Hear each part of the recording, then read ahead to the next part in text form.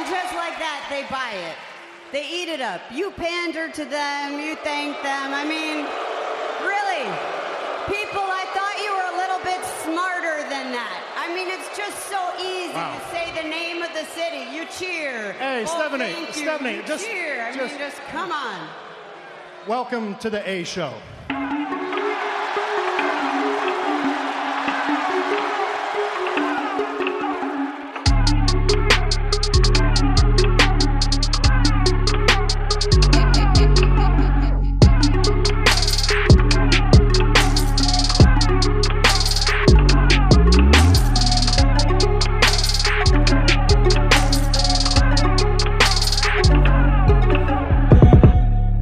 What's going on, everybody, and welcome back to the A Show with the Kings of Pro Wrestling Podcast. I am Justin, here with Meelz. It is A Show 149, and we are reaching the end of the summer. I'm so bummed, but so glad because 2020 is almost over. Are you really bummed? Like what's to be bummed about, to be honest with you? I mean, the summer hasn't been great. You know what I'm saying? I mean, I don't even want to talk about the summer because the summer, I don't know. It's just... It was no summer. My summer's only great because great things happened to me. Other than that. Yeah, I think so. I think in terms of like an RNC radio thing, it's been a great summer for us. Absolutely. Like we have at least that to be thankful for. And then also like, doing 149 episodes, not completely like killing one another, not completely, exploding, mega powers explode thing. I think, what, we have a lot to be grateful for. Absolutely. But, we're here, 149 episodes in. We've had such a crazy couple of days on wrestling. We've had departures, we've had returns, we've had a whole new arena, a whole new stadium to talk about wrestling. And let's get right into the news with at the top of the show, Renee Young has left the WWE. She announced this late last week. There was reports late last week after we recorded the A Show. She confirmed it on Sunday's Summerslam pre-show panel, and she was gone as of Monday. She did leave a comment or an Instagram post basically saying, "Hey, this is going to be my last, that was going to be my last day." And she said that she will actually, interestingly enough, still be on WWE backstage, which is kind of a kind of puts some thoughts into where her contract was and how it landed. So it seems to me like she's not really done. From what I've heard, she's not really done with WWE. She's just leaving early. Her contract isn't up, but she's still required to do WWE backstage. Huh. Interesting. I think, let me turn my friggin' phone off. How about that? Yeah, come on, turn that off. Listen, I put on Do Not Disturb mode. But, I think just in general, Renee Young, wow, said she was leaving. I'll be honest with you. Look at the pre-show for SummerSlam. She looks completely checked out. Not to say. Oh my God! Hold on. We just got breaking news. Wade Barrett is joining the NXT announce team this week. Woo-hoo! All right, turn that up. Wow, that is the most excitement you've ever had in your life. I love Wade Barrett. What? Come on. I love Wade Barrett. I don't know if you know this. I love Wade Barrett. Bad News Barrett was my shit. King Barrett was the shit. This is one more step for him to possibly return and do the damn thing again. I thought he was given a rough shake. Whoa, sorry, Renee. Completely hold on. Let's get through Renee first, and then I'll talk about what Pro Wrestling Sheet has reported here. Yeah, I'll say this like I said, on the pre-show, she looked kind of like really checked out, like, and more so like, I'm not hosting, I'm not doing anything, I'm kind of just here because I was told to be here, and I think everyone kind of wants to say goodbye. It was, I think, her first appearance on WWE, cameras since I think before she caught COVID. So it was, an interesting kind of setup, but she looked exactly like how anyone would look if you put in your 2 weeks notice and you decided I'm going to leave a week early. That's exactly how she looked.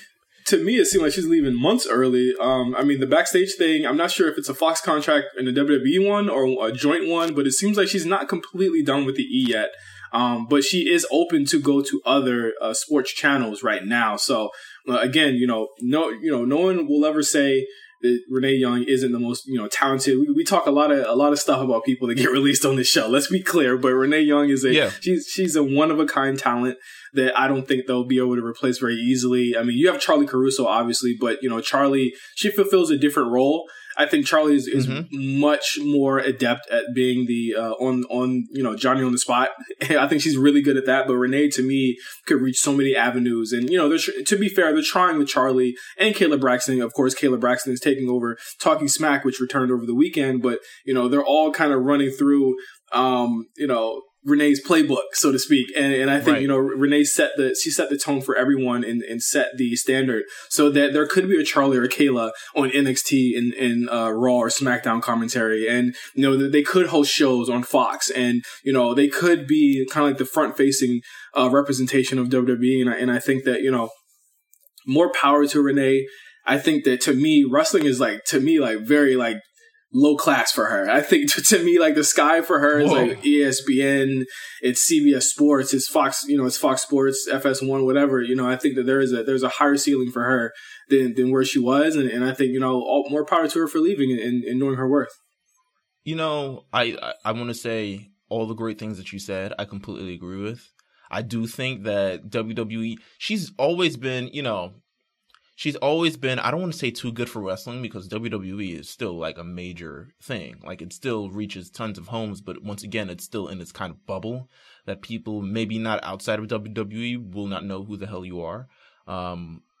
But she's incredibly awesome at her job, and I think she's a great commodity for the WWE. And you talk about the signings that they had over the last decade. We talk about the Kevin Owens, the Sami Zayns, even the Brock Lesnars, and everybody. The people that they've acquired over the last number of years, she has been a major acquisition, I think, in terms of revolutionizing the role of women in media in WWE, in terms of just being a great personality that is completely beloved by everybody. There's no one who says a bad thing about Renee Young, about how she is, about her job, about anything else.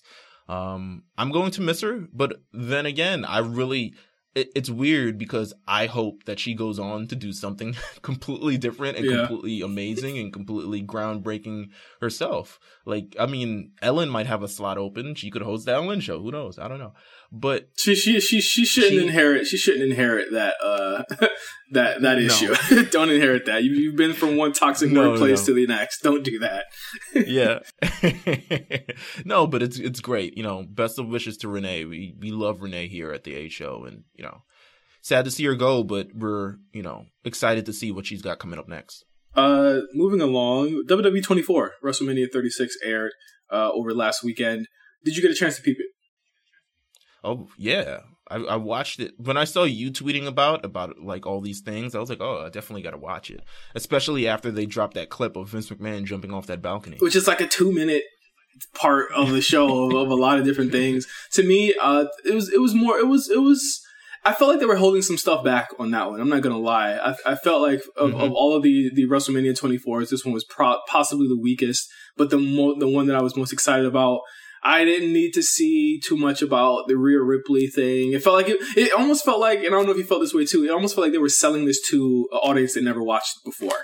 And when I really wanted which is probably going to happen eventually. Yeah, this is going to end up on Fox, right? So it's going to end up somewhere else, and that's the big mark I have against it. But I really like the Kevin Owens part where he said, I want to jump off of this, and I really enjoyed WWE for once saying, hey, COVID is real. You know what I'm saying? This is the reason why this has happened. I really enjoyed those parts, but in all, that and the Untold Sasha and Bailey from the weekend were two of my favorite things that I watched. Oh my God. Really good. God, I never almost cried at watching an Untold ever. Legitimately 2 times.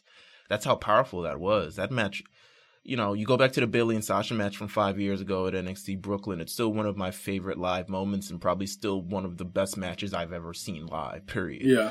And just to kind of get the untold of that, the backstory, the trepidation, the lack of preparation, but at the same time, the growth of both of them at the same, going at the same speed, kind of parallel their NXT careers. Being able to actually look back at it is incredible. Right. I would say that. So when you get a chance, everyone needs to watch that. They're on the network now. I personally thought the Untold was a little bit stronger, but if you wanted to see how they set up the WrestleMania 36 stuff, there isn't going to be a lot of. What would have been an interesting thing for the WrestleMania thing. That's like one of the last times we see Becky Lynch, right? So like to follow Becky Lynch around and at least get like how she was feeling or anything like that. Well, maybe they didn't want to do that. Maybe it was a bunch of morning sickness and all this other stuff like that. But to be able to go through her life and even like a Shayna Baszler, right? Shayna Baszler, this is her first time on any sort of WrestleMania at all, and they just kind of like breezed through it. So I think, yeah, I agree with you. It could have been a lot stronger. Yeah, absolutely. Check that out on the network. It's there. It's really good. It should be like in the front, right next to NXT Takeover, which we're going to touch on just a little bit today. Cyrus will be back on the War Report this week, talking all about NXT and AEW. He's going to have a special guest. He hasn't even told us who it's going to be. So it's going to be somebody special. I have no idea who it's going to be. I don't know who it's going to be. So make sure you subscribe to us on the A Show RNC. Listen to the War Report this week coming out, I believe Friday, and Cyrus will be talking about NXT TakeOver more in depth. But before we talk about TakeOver, there was something that happened over the weekend with Talking Smack, which returned this weekend or last weekend with Big E and The Miz, which has got people. There's always something, right? Last week it was Mickie James. What is there with Talking Smack and The Miz that people just seem to generally? He just starts fires on Talking Smack for whatever reason, and people just react to it however the hell they react to it. Yeah, it seems a little ridiculous this time though. Like the first time it was like cool. This is a moment. This isn't even really to me like a moment. This is really and to give more background into it. The online discourse over a certain group of people have said that they felt Big E should be more serious and not I won't say he's a goofball, but not charismatic as he is, on the New Day in the singles run.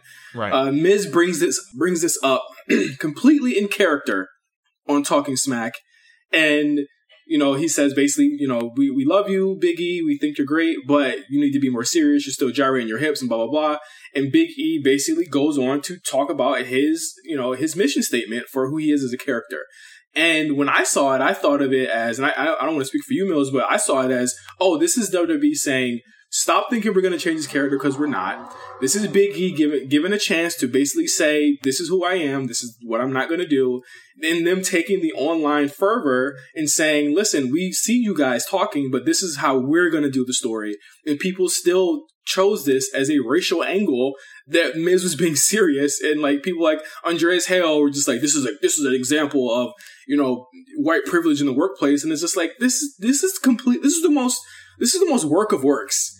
Like the Miz Daniel Bryan thing was probably 75% of shoot. This is literally about 89 to 95% of work. I just didn't understand the fervor over this. So I do think I'll be honest with you. I don't think it's anything sort of created by WWE. The Miz works. The Miz works all the time. And even when it's like he's not working the actual character in the ring, he's still working else places. He's still like, he's from that kind of Hollywood scene where they always have to be, he's hosting constantly. He's just kind of like in a mode that he turns on. And it would be, foolish to say that they haven't seen this discourse, about Big E, at least that Booker T has, put out over the last number of weeks. And we talked about it on a couple of A shows ago regarding just like, oh, he's not serious to be WWE title contender ready. The Miz, in my opinion, throws a complete softball. I don't know if I can't say it was the WWE's thing because it seems like Talking Smack is a very loosely scripted show compared to their heavily scripted shows where everything is kind of like, scripted. So it feels like a loosely scripted show. So he throws a softball for Big E to kind of just knock out the park. And I think that's exactly what Big E did. Now, in terms of just the discourse of like, I think this is a general example of, in the workplace. But I do think that The Miz was like, okay, I'm here playing devil's advocate. And I'm here saying, okay, here's what I think, and da-da-da-da-da. So Big E can knock it out the park again because he's a fan of Big E and he's a friend of Big E. He was legitimately on the New Day's podcast earlier this week. Like, that's what is so funny about kind of the discourse around this thing, because it's clearly, if you even look at kind of Miz's history and just everybody, he's worked with everybody and he's decided, hey, I'm going to try my best to make everyone look good. That's what the Miz does. He tries to make he did it with Alex Riley, all those other things. I don't need to talk about it because then I go into the whole Miz spiel. However, please don't. This was kind of one of those. I'm just not. This was one of those things. And I think it's crazy. I don't want to say it's crazy because it's kind of like, hey, I mean, it more plays off as like satire, which people kind of just like decided to take the bait and kind of fall into. And I know it's sensitive, and far be it from us to talk about how sensitive these types of relations are. But I'm sorry, this is supposed to be our escape. Essentially, this is supposed to be some sort of an escape. Once you're bringing like. And again, you get kind of touchy when you talk about like bringing social stuff into this. Like there's you look at what's happening with the NBA, the NFL, MLB. Like these are crossing lines. But again, like I don't think that that company would bring in any type of strife internally if they didn't have to. Right, 100%. So and I'm trying to be careful here too because I don't want to make it seem like, hey, shut up and wrestle. But it's like they should talk about it, and WWE does allow Big E and Kofi and Xavier and anyone else to make any statements that they want to, socio-politically that they want to. And I'm not saying they shouldn't be able to, but I'm saying this wasn't the hill to die on here. This wasn't it. No, it wasn't. This was kind of, y'all could have just let this one go as a really good promo from Big E. He spit that shit and just keep it moving. So right, he added some. Don't get me wrong. He added some incredibly real elements to it because he was talking about Kofi and like, listen, Kofi's too humble to say that he is one of the best to kind of do it right now. And if he's too humble to say it, I'm gonna say it. And he added some real elements into it. And I think that's kind of what Talking Smack has always been. Just a general show. It gives the talent an opportunity to kind of sound off and speak from a real place and get themselves over. And I think that's exactly what the point of this was. I don't think it was really point to really like, oh my God, Big E's doing it wrong and did a social strife. Like you said, I don't think it was the hill to die on. I really don't. Yeah. It wasn't, I don't want to say it wasn't that big of a deal. It's not. But it wasn't, Nah, it just wasn't the hill to die on. Like, it's clearly a work. It's a work. Yeah, y'all need to relax. It's a work. They're chuckling it up on the New Day podcast this week. You can listen to that podcast this week. Trust me, it's a work. White privilege. That's all I gotta say. Let's talk about Takeover 30 really quick. Really, just quick thoughts so we can run into SummerSlam. We have SummerSlam and another pay-per-view to talk about, so we have to kind of. Yeah, listen. I mean, we did the predictions. You might as well be able to talk a little bit about the show. I mean, you know what I'm saying? I'll say this about NXT Takeover 30. I thought, gosh, I don't know. Part of me thought it could have been a lot more grander, but given the situation that we're in, blah blah blah blah blah. But I do think it could have been grander. Yeah, but it was fine. I think it was just by name 30, but not by like practice of like let's bring in a bunch of people from the. I mean, they did, but they do that every takeover. But I thought it could have been a little bit more grander. But we got what we got. We got a great opening match between Finn Balor and what's my man Timothy Thatcher? What a different match that Finn Balor's ever had. Yeah, I think the challenge with Timothy is them attempting to make his style adaptable to a mainstream audience, sports entertainment. Yeah, and because it's so like the first thing this motherfucker does is put on a leg lock, and I'm like, oh, we're in for something here. Yeah, 100%. But Finn, he skipped to his Lou. You know what I'm saying? Finn is gonna have a Finn match regardless of who he's in there with. Yeah, but you know what? I'll say this, though. This wasn't the typical Finn match because I think Finn, a lot of times, especially with kind of like how the WWE style is, he hits a lot of the beats. Yep. He didn't hit a lot of the beats in this one. He didn't do it wasn't a lot of like, sling blade into corner drop kick into thing. It wasn't a lot of that. It was a lot of like, okay, let me try to stand side by side with Timothy Thatcher. Yeah. So I love the match. I think the big talk coming out of it is, of course, the main event and Pat McAfee's performance against Adam Cole. I think Pat shut up a lot of haters. I saw your tweets. They were head scratching at best, but of course we predicted Adam Cole would come out on top. I thought Pat McAfee did a great job. I mean, somersault planches, going up for superplexes. I mean, he did stuff that, and I said this from the beginning. So I need you to tell me, I need you to give me my props. I said, I think that I don't think he's just doing this for no reason. I think he's actually going to surprise us, and wait till the match happens before we shit on the angle. And I think they ended the angle masterfully with Pat showing that he was up to the task, but Adam eventually, and I thought they really played around it so well. Like the first time, basically Adam gets, taken advantage of by Pat was because he did the planche on the floor. That's what led Adam to be a lot more hurt than usual. Like they didn't open it up like Pat was the greatest wrestler in the world. It was literally Adam getting outsmarted. And I thought that was the way they did the psychology behind this was pretty sound. No, I think you're right. I'll say this. What Pat did was incredibly impressive. Wow. However, he still sucks. As much as that can make sense, it makes sense in my brain. So I'm just going to go with that. But I do still think he sucks. But what he did was impressive.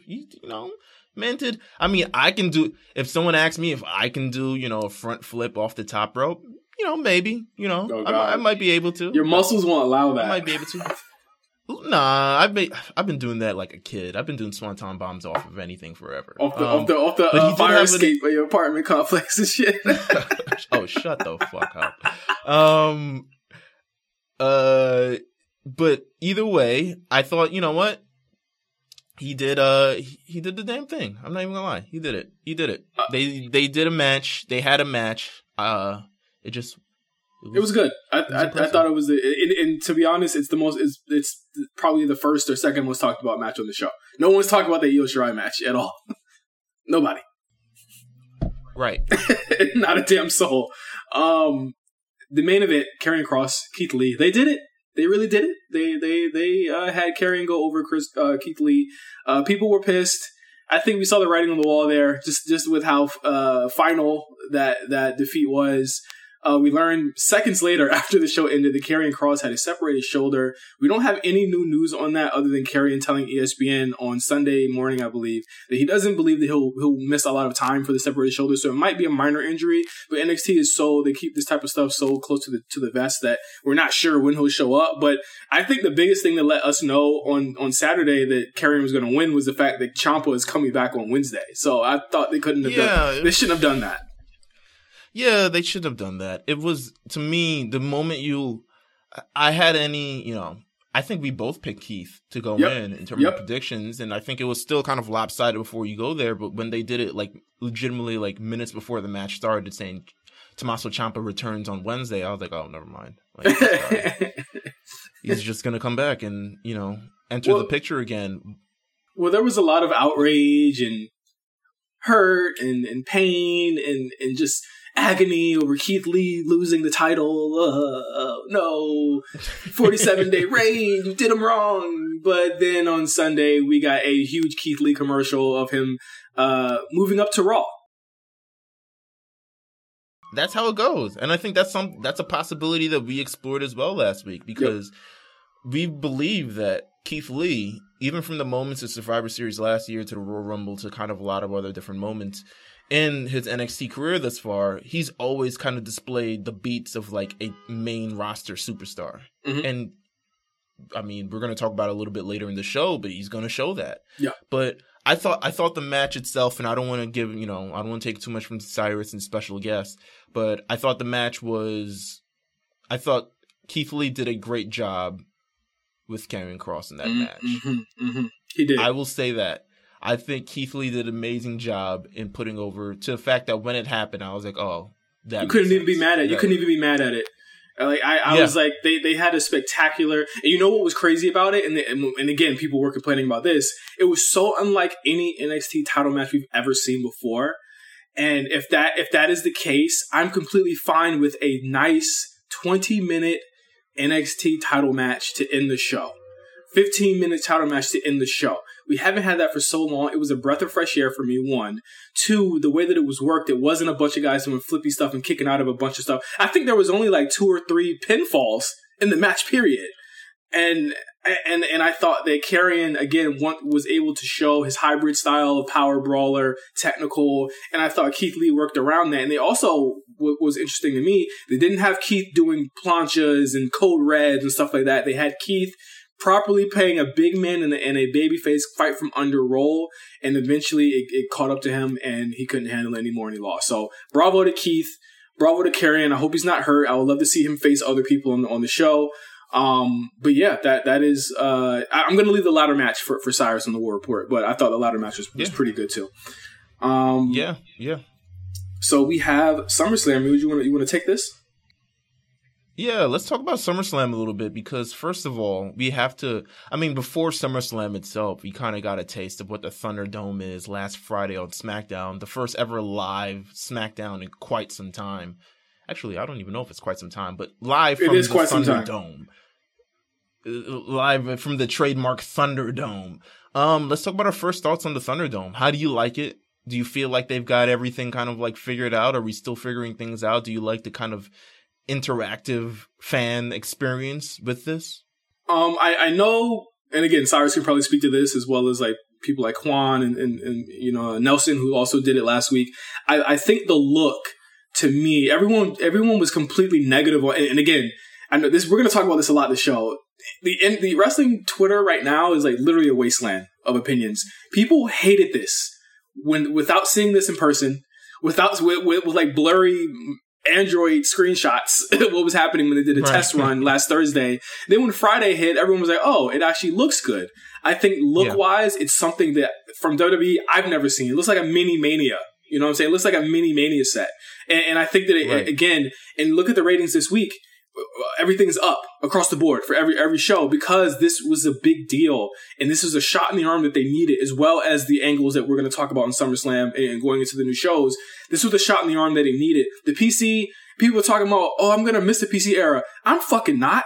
I'm done with the PC. No, I'm not going to miss the PC era. I'm fucking... Get that out of here. Please stop. This is way better. It makes them look big time. It makes them look like a company that people put $1 billion into. So shout out to them for actually turning this over, in the time that they turned it over. However, my only caveat was that the sound, right? Like they have canned sound for the crowd. And on SmackDown, it was way too loud. At SummerSlam, though, it was just right? And it was like you could barely even notice that it was a fake crowd noise. Raw, right back to garbage. It was really loud. Like, there was one point where Drew was giving a promo, and then he had to stop because it was so jarring. He was like, oh, I love the Thunderdome. And I was just like, no, you don't. I was just like, you have no idea what's going on, do you? Exactly. You have nothing in your ear. You don't know how the sound is. It's terrible. It sounds like there's a smattering of people just having their own side conversations as he's speaking. Right. It sounded like he was in a bar. Yeah. Oh, yeah, pretty much. Like, that's my only gripe with it is, too. I think...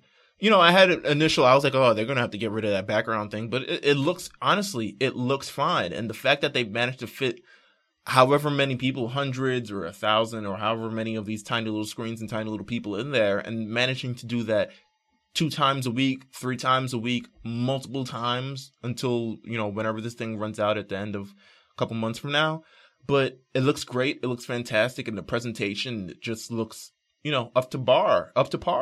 And I think the presentation itself lent to, imagine if we're still in the PC, right? And what happens at SummerSlam happens at SummerSlam. Oh, hell no. I think the presentation lent itself to one of the biggest moments that we've seen in quite some time, and the one that we've wanted for quite some time. And that was the return of the big dog, Roman Reigns.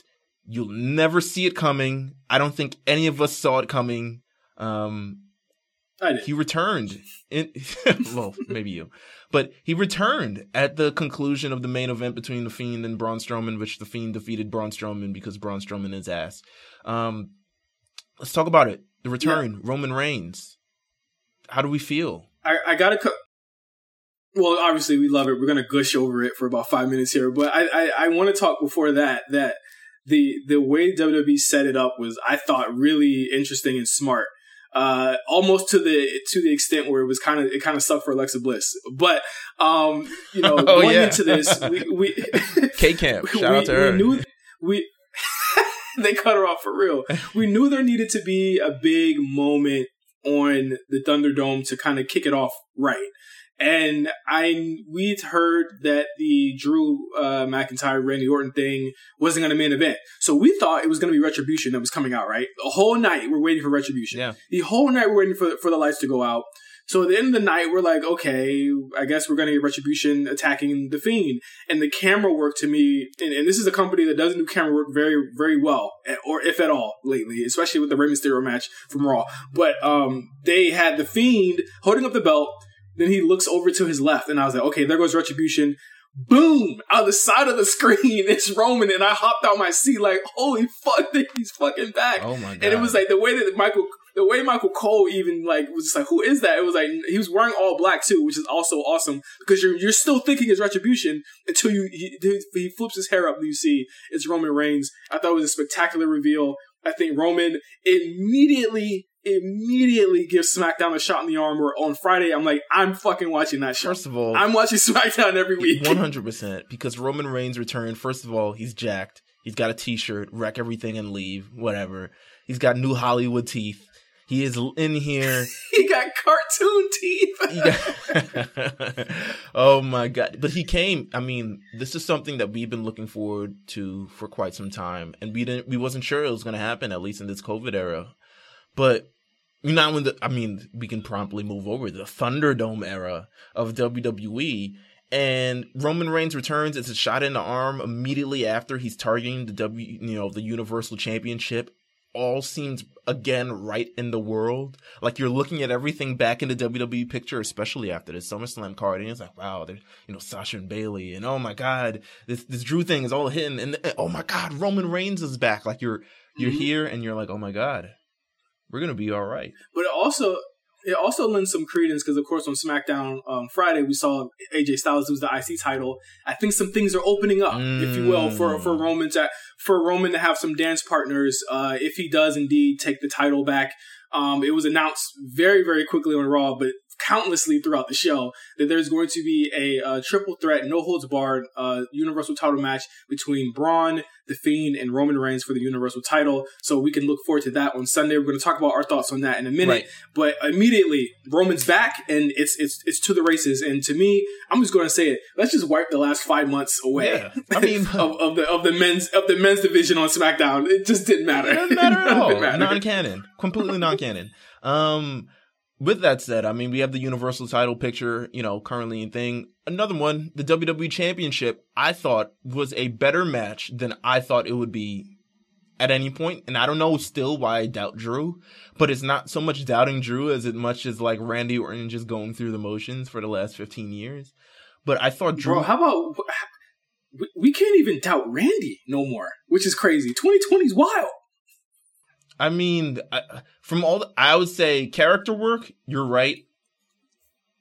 The match work, he's still good, but he's just, he's still Randy. At the end of the day, it's still a Randy Orton match. Like, it is what it is. So you're not going to expect anything new, but I thought what they brought with this WWE Championship match, the back and forth, Randy Orton managing to kind of like dismantle Drew McIntyre, but Drew McIntyre also kind of responding, and neither of them managing to find a way to put the other one out until it came to a quick lapse of like a quick moment, a quick step away from Randy Orton where he got caught up in a backslide and he loses the match. And I thought it was incredible. Yeah. Neither man hit their finisher. And that's going to be a big moment. We're going to talk about this again.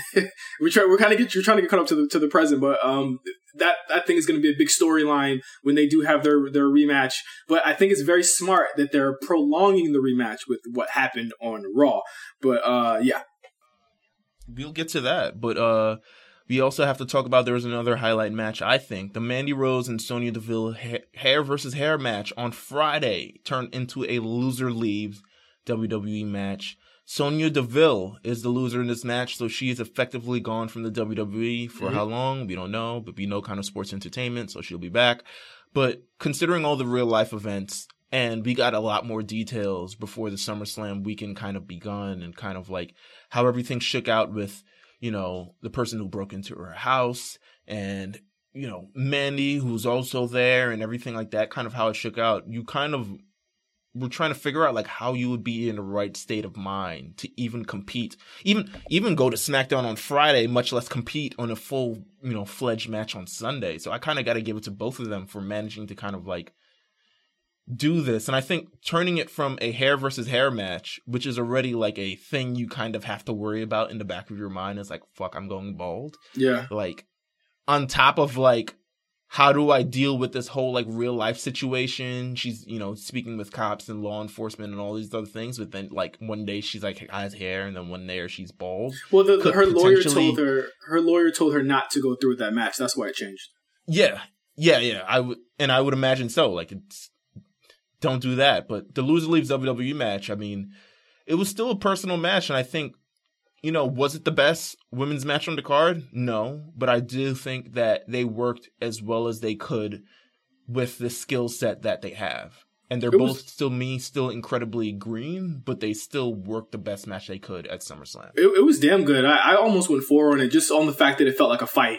There were no holds. It was just straight up like violence. I know Mandy had a little issue with the table, but other than that, I thought it was a real fight. And Sonya definitely showed me a lot. I think that Sonya, character-wise, she's one of the best characters, heel characters on the show. I think that she handles it so much differently than any other woman on the show. And you know, whenever she comes back, you know, Lord willing, hopefully sooner than later, that she continues that streak and she's able to do that, and she makes Mandy's life a living hell again. So we can have that actual hair versus hair match going down the line. But I thought it was a really good match. Yeah, I agree. Let's see if we can roll through a couple of these matches real quick so we can head back to the present time. But Seth Rollins defeats Dominic Mysterio, and every bit of the match I think we kind of imagine with the street fight. Yeah.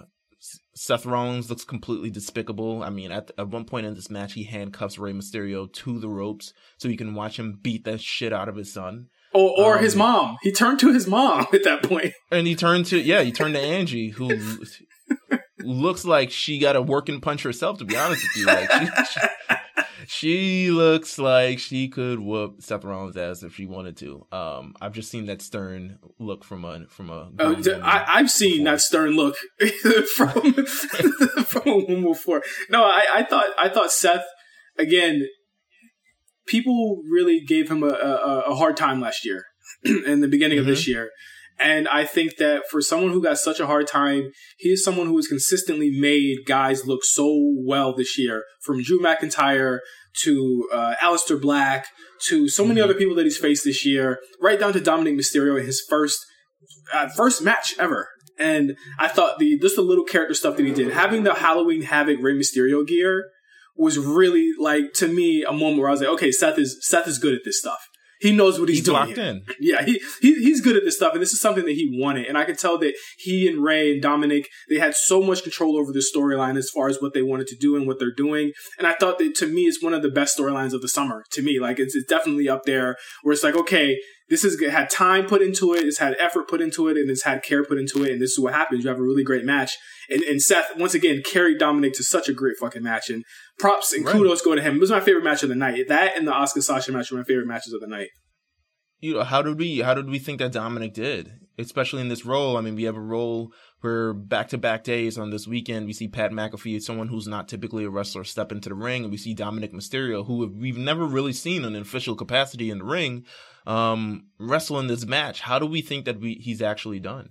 I think he's done great. I mean, a big caveat here, like, we know he's been training for years. The ESPN article came out a couple of days before the show, which showed he's been training for upwards of like half a decade almost, like, of just doing stuff like this. So I think as far as like taking everything he's learned into account, absolutely he was impressive. I think that let him learn a little bit more, let him get a little bit more character under his back, like let him kind of fly on his own for a while. So like he can kind of get his own storylines and get his own moves off. And I think he'll be fine. I don't want to see him like lean into Ray's moveset too much. I want to see him create and do his own thing. And I think we're going to be able to see that in the next couple of years.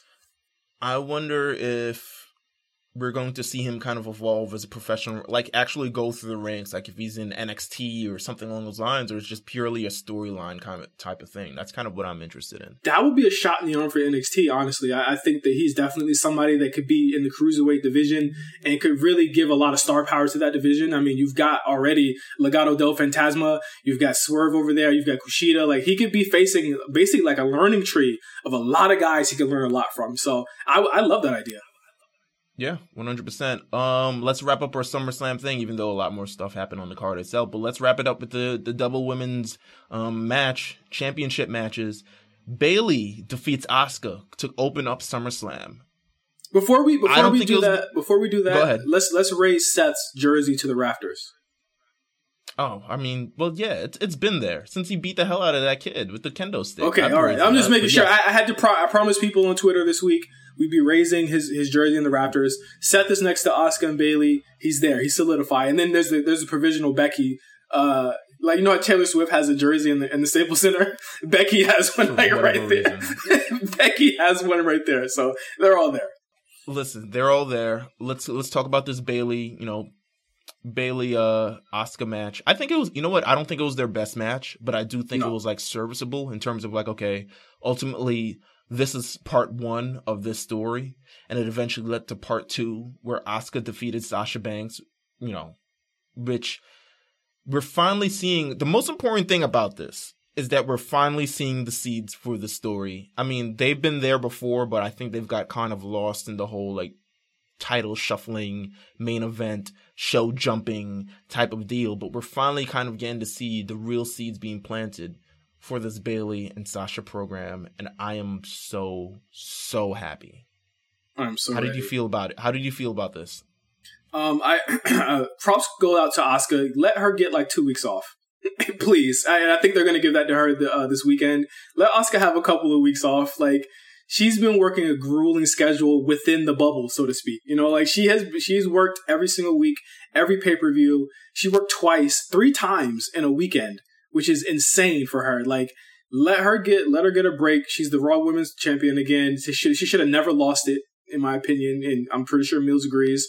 She should have never lost the title, but she has it back now. Let her get out of that storyline and let her move into her next storyline for the fall. I thought the Asuka-Sasha match was, to me, the strongest of the two. I just think Asuka and Sasha can do no wrong. I think Asuka and Bayley can do no wrong too, but Asuka and Sasha just have a chemistry that's just second to none. The sunset flip powerbomb was brutal. The top rope DDT that Asuka did to Sasha was freaking brutal. Like, these women just get each other, and I think that, like, let's just say this now, like, it's the 4 horsewomen, but you got to put Asuka on that level too. It's the 4 horsewomen and Asuka, because that's the women's division. Those are the measuring sticks for this division. And I know Asuka had that 1 year where she was off, but ever since she's come back from that and she turned heel and she got the tag titles with Kyrie, she's been on another level since then. And she's finally come into her own, and she's realized the vision that we've always had for her as far as being the workhorse for the division, and she's there now.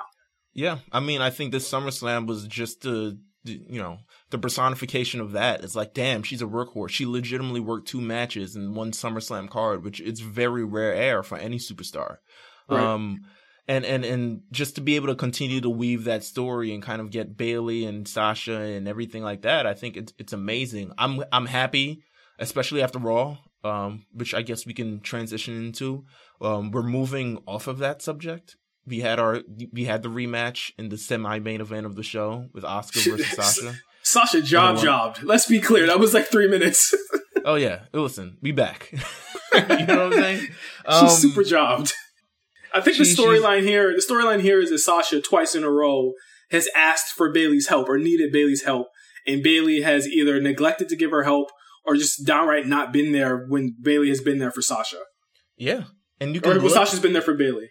You can look at the history from WrestleMania to every title match after that for Bayley. Sasha Banks has always been there, and Sasha Banks has always been the factor as to why Bayley retained. And the one time we asked you to do something, you can't even do that. So we're seeing the seeds planted, but not only are we seeing the seeds planted, we're gonna flip around on this thing, because while we're here at Sasha and Bayley, we might as well just go into their payback plans. Payback, WWE Payback is looming in the background because it is coming this Sunday. Yes, it's not even in the background; it's in the foreground. We don't get a break. Listen, so WWE Payback is this Sunday on, the WWE Network. We got some matches. They decided to go ultra speed on the booking of the show. They said, let's take what we're going to do in 4 weeks, which was probably like 4 weeks of Drew getting kicked in the head, and let's do it in one night. Sasha Banks and Bayley. We knew that the match going into Payback, they would have to defend their women's tag team championships. I thought that was a great little add of booking to this entire thing. Just like it's looming that's what I meant in the background, kind of. It's looming in the background, like beyond them having to defend their championships at SummerSlam, they also have to remember they're defending their tag team championships the following week. And we learned their opponent this week in quite possibly the most head scratching way that I will say that I've ever seen a match kind of being put together. I mean, it basically, Nia, it kind of turned the whole heels beating up the face thing. Shayna's a face? Shayna's a face. Kinda. I like it. Yeah, she's a face. She's a tweener. I like it. I'll say, okay. I agree. I like it. I think, they kicked off Monday Night Raw with Bayley versus Shayna Baszler, which I thought, great match. I mean, why not? Really good. Kick off really the Thunderdome with that. And then it ended with Nia Jax interfering. Nia Jax and Shayna Baszler, they get into their little hockey fight type of thing. Sasha and Bayley try to retreat. Apparently Shayna and Nia thought that they were now being used by these tag team champions that they've only come in contact with once. Would you look at that? Would you look at that? They looked, I think Nia even said, "What's so funny?" When she looked at Sasha and Bayley, I was like, that was a nice touch. What I didn't like was that promo in the beginning where there was an Addams Family jab and Shayna mentioned something that only an old white man could have written. Can you let these ladies have their own, promos unscripted here? I thought that was just really unnatural. Like, I didn't like the promo they had with each other, but I guess they're going to be the enemy of my enemy is my friend. Let's just get into the predictions. Like, I think there's no chance that they win this. I think that this is in service. This is in service of their storyline, which I think they're gonna stretch out the Asuka Shayna match as long as possible, which is smart. I would even stretch it out as far as to like go to maybe TLC, because I think with Survivor Series coming up, and there's no pay-per-view in October. So with Survivor Series coming up, I think you have Asuka and Shayna kind of battle it out to be team leader, team captain for Team Raw. So I think that would be an interesting wrinkle for those two. But I think that we're gonna get Nia and Shayna next month. What's the next one? Clash of Champions in September. So I wouldn't bank on them winning this, but I think that this will also still set up more of a break between Sasha and Bayley, and I think they need to drop it to a real tag team. So that's my opinion. Sasha and Bayley. Yeah. I think, I do think they need to drop it to a real tag team. I think the only reason that they have the tag team championships is in service to being able to do a program on multiple shows. Yes. And have multiple opponents because they've ran through the SmackDown roster like no one's business. And they needed to, ratings wise and just show wise, they were the hottest program in the summer. I mean, just to be honest, like they needed them on all shows. We're in the Thunderdome, baby. We don't need y'all no more. Y'all can go back to y'all show. You know what? I'm not completely sure they'll retain, but I don't think it's a great idea to put it on Shayna and Nia, just personally. Just because it's really out of nowhere. You don't need them both on both shows. It clearly looks like you're still doing a Nia and Shayna program, so why have them hold the tag team championships? So we'll see. But, that is the Payback match. It's going to be hell for Bayley, and I think Bayley and Sasha will play their role because Shayna Baszler and Nia Jax is a scary motherfucking team. Yeah. On paper. So we'll see. Also on Monday Night Raw, let's see. Let's start here. Randy Orton wreaks havoc on Drew McIntyre all night. Legitimately all night. He's like the first person to get the jump on Drew in the past 5 months. Like he's the first person to actually outsmart him. I think, you know what I think? I think Randy Orton, after losing that match the way he did, decided, I'm done with all the cool, calm, and couth type of thing. Now we're kicking the shit out of people. And that's what he did all Monday night. He kind of had enough of everywhere where Drew's going. He kind of broke the entire kind of mold, the kind of like, the whole character that he's built over the last number of months with Edge and the Legend Killer. the Legend Killer was kind of like the smooth killer type of thing, I think. And he would have those moments where he just like, you know, he ends up like, oh, he's snapping and he kicks a person in the head. He decided to forego all that smooth shit and just started kicking Drew McIntyre in the head. It starts off Monday Night Raw. Drew McIntyre gets a punt twice in the head in Gorilla. How do you feel about Gorilla fights? I was like, what? They did it with Fiend and Braun, a match that I thought was heavily truncated because of the Roman return. I feel like they wanted to do a lot more before Roman said, okay, I'm coming back. But I think it's fine. I think it's because they might not have a whole backstage area set up yet. That's what I was thinking. Yeah, because there was a lot of room in there. I was like, aren't there people supposed to be here? Yeah. Like, what is going on here? But no, they did. I mean, we got the double punt in the Gorilla. Randy Orton comes out to cut another promo, essentially saying like, yo, Drew, I'm coming back for your WWE Championship. Drew comes back out, gets punted. Well, he comes back out. I think Later. Go ahead. He comes out later. Before Drew comes out, Randy is interrupted by... Oh, yes. Makes his debut on Raw. And pretty much the internet... Sure. I wasn't there live in person for this. So you gotta hype me to how people felt about it. But yeah. people were not happy.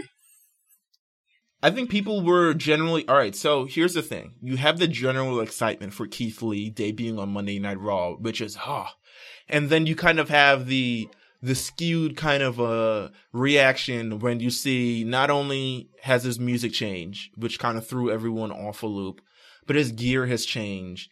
And, I mean, granted, those are kind of like, ultimately, in the long run, those don't matter. Yeah. It just doesn't. Yeah. Like, those are very small things. You know, ultimately, he's still Keith Lee. He's still debuting on Monday Night Raw. He's still facing Randy Orton. So I think those are very small things. But you kind of get a look of like, okay, have they seen Keith Lee? Like, does Vince McMahon truly know how good Keith Lee is? And that's kind of what I asked myself when, you know, he's now here wrestling in a top. He's right here wrestling in shorts. They don't even match.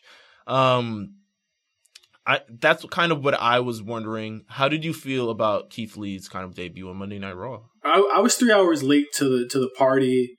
I mean, obviously disgust at his theme. I thought that the theme thing is just, to me, a big part of him. But I think that's because we are, again, I can be guilty of it too, very sensitive about certain performers on the show. The gear, he's never had really cool gear. I always thought his gear looked a little bit janky anyway.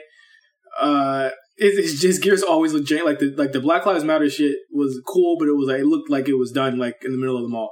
But like, yeah, Makazi needs to hook him up. What's going on? And I think that's what we're gonna get to. Listen, gear can change. To me, like the gear can change. Yeah, gear can change. It's not important. Yeah, it's never been like, to me, that big of a deal. The song, of course, is the issue.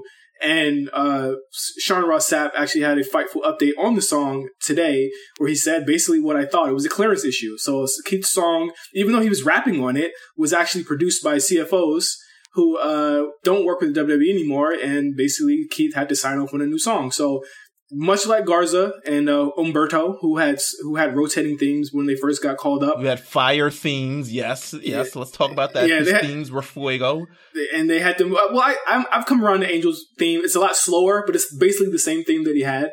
It's just a lot slower. I think that Angel Garza type beat, yes, yeah, of course. But I mean, it's not terrible. But it's just interesting to me what CFO stuff they kept and what they didn't keep. Like Street Profits theme is clearly not a Def Rebel song. Like no. It's not like certain like Sasha Banks is CFOs. Not yet. Bailey's is Def Rebel, of course, but I mean, you know, a lot of people still have their CFOs theme, probably because they're just synonymous with it. Keith gets a clean break here, and essentially he's he has a new song, but I think that can change. As far as him in the ring, as far as his positioning, he's not done at all. I didn't see him. Yeah. I didn't see him being destroyed from the moment he got there. Randy gave him a lot on Monday for the DQ. He gave him a lot. He's going to be a big deal. I think that's what it kind of shows. Do I think if I had to rate this on the tier of like call ups in terms of like who is the future and like who is like just a call up that we just threw out here, he's high on the scale. Yeah. I would say probably the highest call up that I can ever give in like kind of call up history is the Shield. The Shield had like a 5-year plan built into them as soon as they came up. They went to the Shield and to bring in a singles competitor, Finn Balor. I mean, Finn Balor night one beat Roman Reigns. Keith Lee night one is in a match with Randy Orton and doesn't take a pinfall. Like and his DQ loss is in service of a story. He didn't get pinned, and then he even mentioned it even later in the show. Mentioned, if Drew was here, I would have told him, don't interrupt my match. But now that I see what happened to him, because of course Drew gets a third punt right after that, which leads Keith to challenge Randy Orton at Payback, and we're going to get Randy Orton versus Keith Lee at Payback. If you would have told me this 2 years ago, that this would have fucking been happening, I would have laughed at you in your face. This is his first real pay-per-view, first match against a Hall of Famer in Randy Orton. I think the match is going to be really good. Like, I think Randy's moving at a different clip. And I think that the way that, what he showed on Monday, if that's any preview of how he's going to work for Keith on Sunday, I think he's going to be in good hands. Now, the question comes... I don't even think he needs to work. Keith is really good. Yeah. Like, to me, I'm talking about selling. I'm talking about selling for him. All right. Right, of course. But Keith, like I say this, because that's why I don't think there's a necessarily problem with all these changes. Keith Lee is insanely good. He has got the WWE style kind of down. Mm-hmm.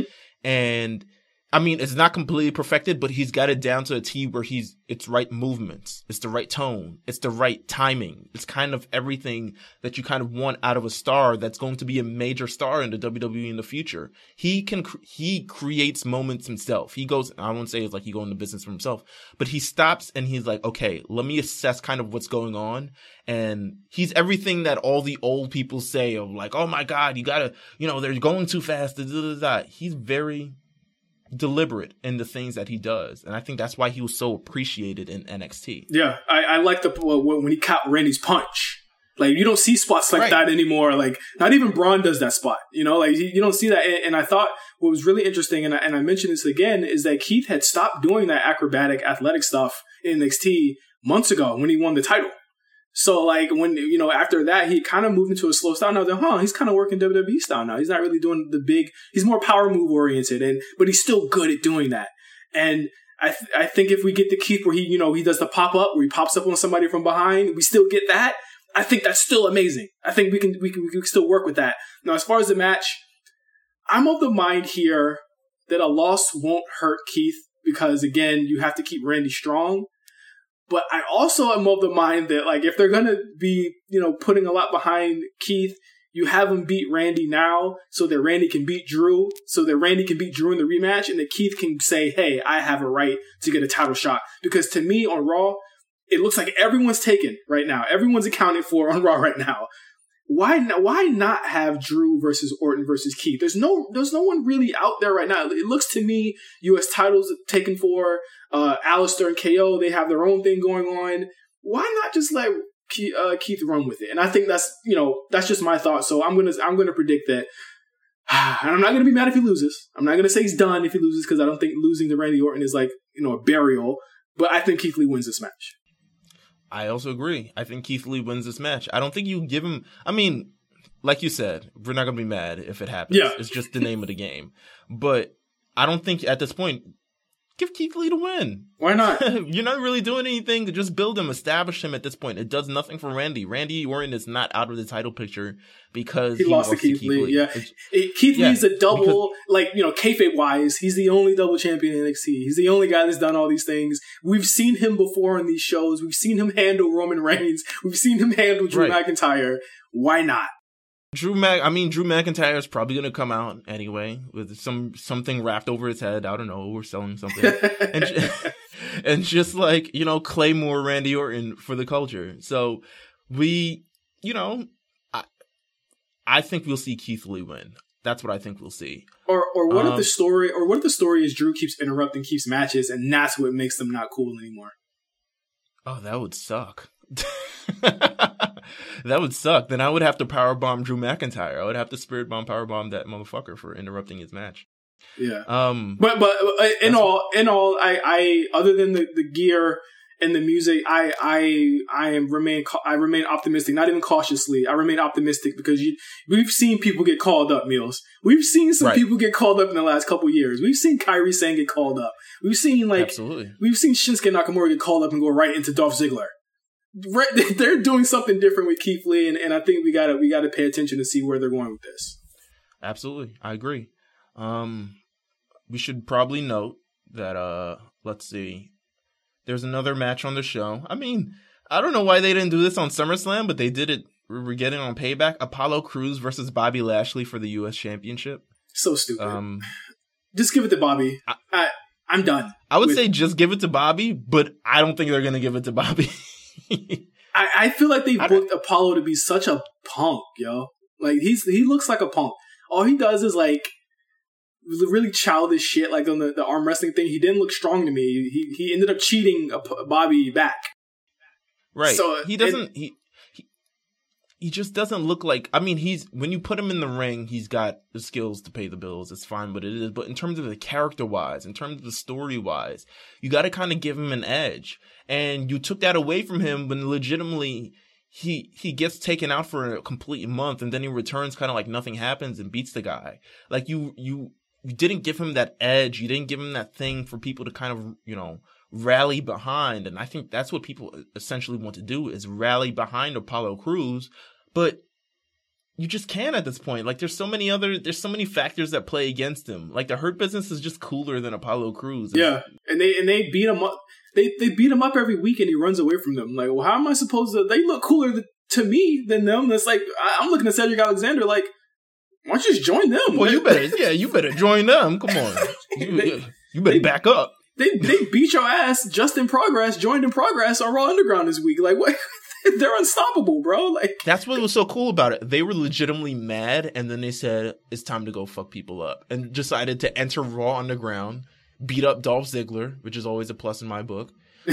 Beat up the War Raiders for whatever reason that they did. Probably just because they're, I don't want to say what they did.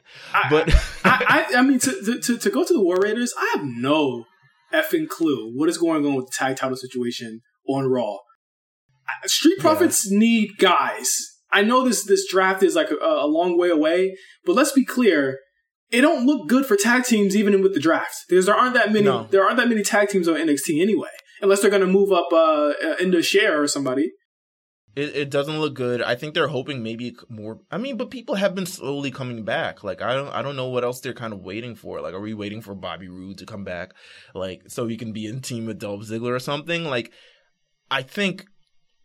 Or are we waiting for whatever my man from AOP to be unhurt so he can come back? I'm not sure what we're kind of waiting for, but yeah, you're right. They need more opponents. They need new opponents. Unless Undisputed is coming. That's a thought. I mean, that would be great. That would be great. That's a thought. Let's see what else we got here. I want to close with the triple threat match, so I'll just say SmackDown is coming on this Friday. Yes. There's likely to be additional matches added.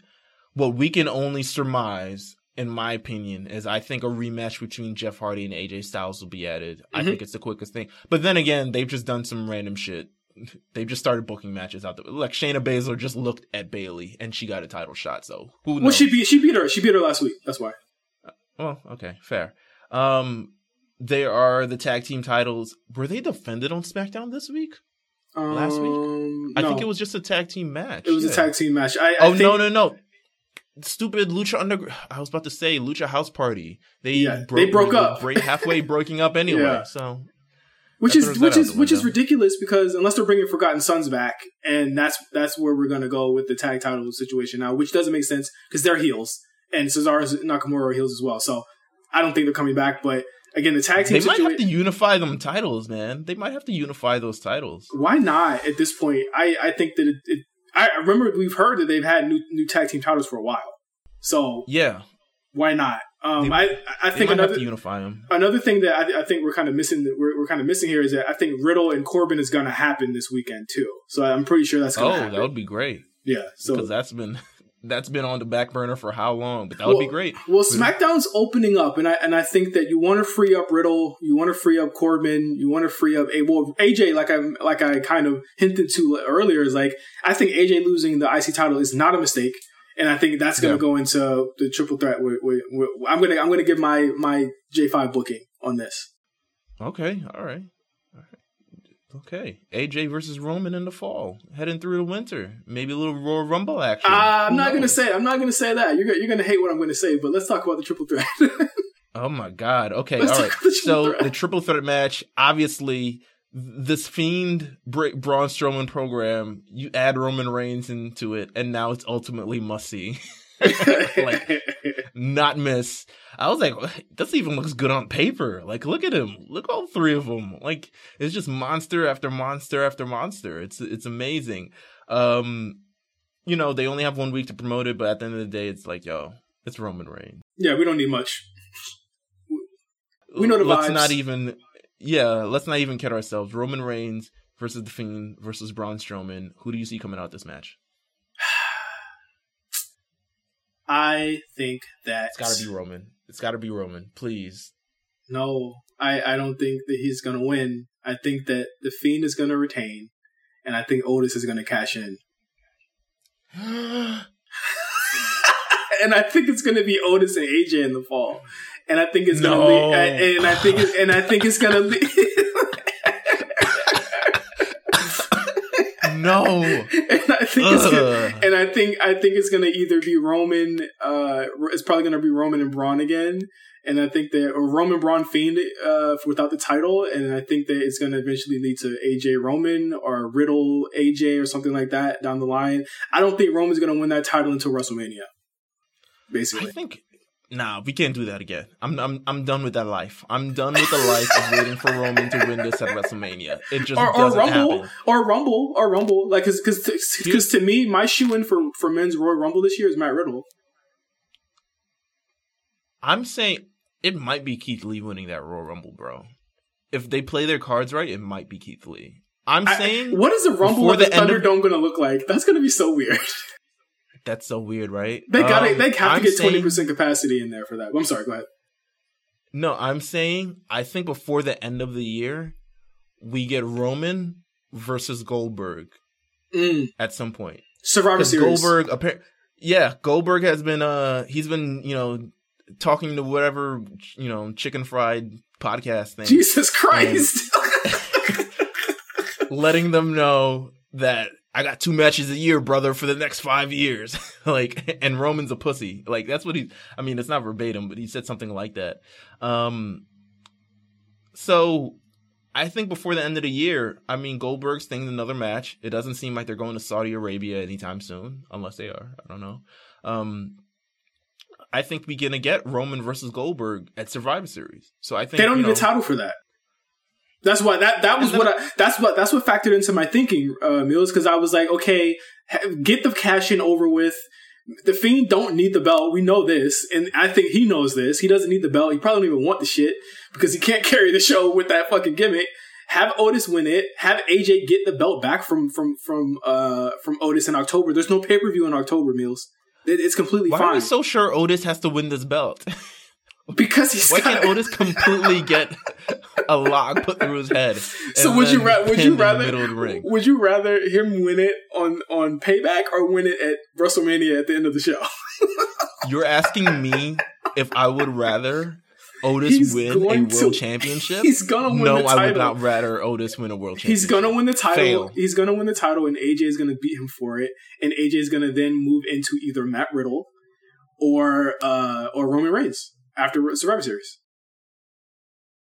AJ's getting that title back, and I think that's the reason he dropped the IC title, because they were still wondering what the fuck. Because remember I said this, they can't have these guys beating weird characters to win the title because they have to do weird storylines. Roman is not doing a weird Fiend storyline. He's just not going to do that. Here's what I'm going to do. All right, since we're booking Otis winning this championship. Otis he cashes in at Payback. Then at Clash of Champions, there's a fatal 4-way match, and we get the title right back off him. That's too much hot shotting, though, Meelz. That's way too much hot shotting. That is way too. That's 3 title changes in a month. We're trying to get a dignified reign out of Otis. We're trying to get a run out of Otis. So what are you kidding me? What are some outcomes where he doesn't win this title and he still comes out looking good? Because they want to make Otis look good. They love Otis. He goes back to heavy machinery. What the fuck does he want? What does he want? He's got Mandy. I could see them to win the stupid. I could see them winning the tag titles though. I could see that with no New Day. They do need depth. That's why I think that they get the belt off of him at least by October, so that they can win the tag titles. This is insane. I don't like planning this. I don't like planning around Otis at Meelz, all. He's got to cash in sometime. I don't think it's an incident that he came out with the damn briefcase at SummerSlam. I was like, okay, I forgot he had it. I don't think Roman's taking the pinfall on Sunday, no, but I do think that the Fiend is going to squeeze by. Maybe Roman spears Braun or something, and Fiend picks it up or something like that, where Roman still looks clean. But I think Otis will cash in on the Fiend. That would be insane. Oh my god. I'm so, and I know this makes too much sense, but I'm so sure that AJ is winning the WWE Universal title, because he's gonna get a Grand Slam, and it's good, or he's gonna get like a double Grand Slam, and I think it's gonna happen this year. Yeah, it probably will. I would say he definitely will win, or at least contend for it at some point. Because it was just too weird that he lost it on the first night of the Thunderdome. I was like, okay, he's definitely going to go back up to the top of the card. Maybe they just want to make the Thunderdome look important. So you have him lose the title, and then what's he going to do after that? He ain't going to go face Drew Gulak. He ain't facing. He face whoever Daniel Bryan tells him to face. Damn it, that's who you face. But all in all, to be honest, like on paper, Payback looks solid as a SummerSlam B show, like SummerSlam night weekend 2. It looks solid. It looks like a really solid card. Yeah, looks good. Looks good, especially for a week's notice. It looks good. But that is everything that has happened in wrestling this week. Of course, you can check us out on the A Show every single week, but you can check out Cyrus and the return of the War Report with a special guest this week. They've had like a couple of week hiatus, and he's back this week to talk about AEW and NXT in new time slots. In new time slots this week, I think AEW is Thursday and NXT is Wednesday, so that's going to be very interesting for him to talk about this week. But as always, thank you guys for listening to the A Show. Please subscribe to us and leave us a comment. Leave us 5 stars on iTunes and follow us at RNC Radio Live for more content coming out of the show. So until next week, hopefully, I'm praying that my theory is correct in this world title match, universal title match between the triple threat. I think it's going to happen. I think Otis is going to be standing tall at the end of the show. Good Lord. May God help us all. Literally. So until then, thank you all for listening to the A Show. For Meelz, I am Justin. Please wash your hands and wear a damn mask. See you later. Peace.